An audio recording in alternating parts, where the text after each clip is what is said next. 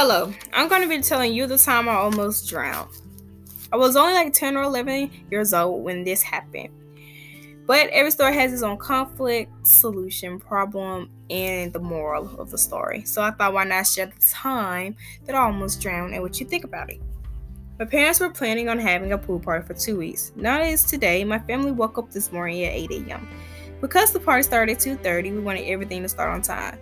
It was very sunny outside, birds were chirping, wind was whistling with a slight breeze. I was happy that it looked nice outside. Meanwhile, 1:45 comes. The party was going to start any time. People were arriving early with their bathing suits on and also put on sunscreen, so they wouldn't have gotten sunburned. 2:30 arrived, even more people started coming, filling up the parking lot. We already had the music blasting, food on the grill, and had the games already set up. About 45 minutes later, everyone was jumping in the pool. The kids were in the 3-foot pool and the adults were in the 6-foot. I decided that I wanted to be with the adults and jump in the pool. Remind you, kids were supposed to be in the 3 feet, but I was being disobedient and decided to jump in the 6-foot pool.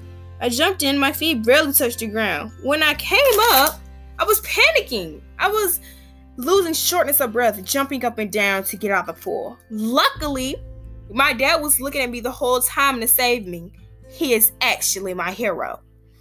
After he came and got me, he asked, "Are you okay? You have to start listening." I didn't respond though. I was still in shock that I was almost drowning. My heart was pounding and beating fast. I could barely understand the words that were coming out of my dad's mouth. He took me at this table where he was sitting at. He gave me a water bottle and a towel. My mom arrived where I was sitting at and gave me a huge hug. She was worried.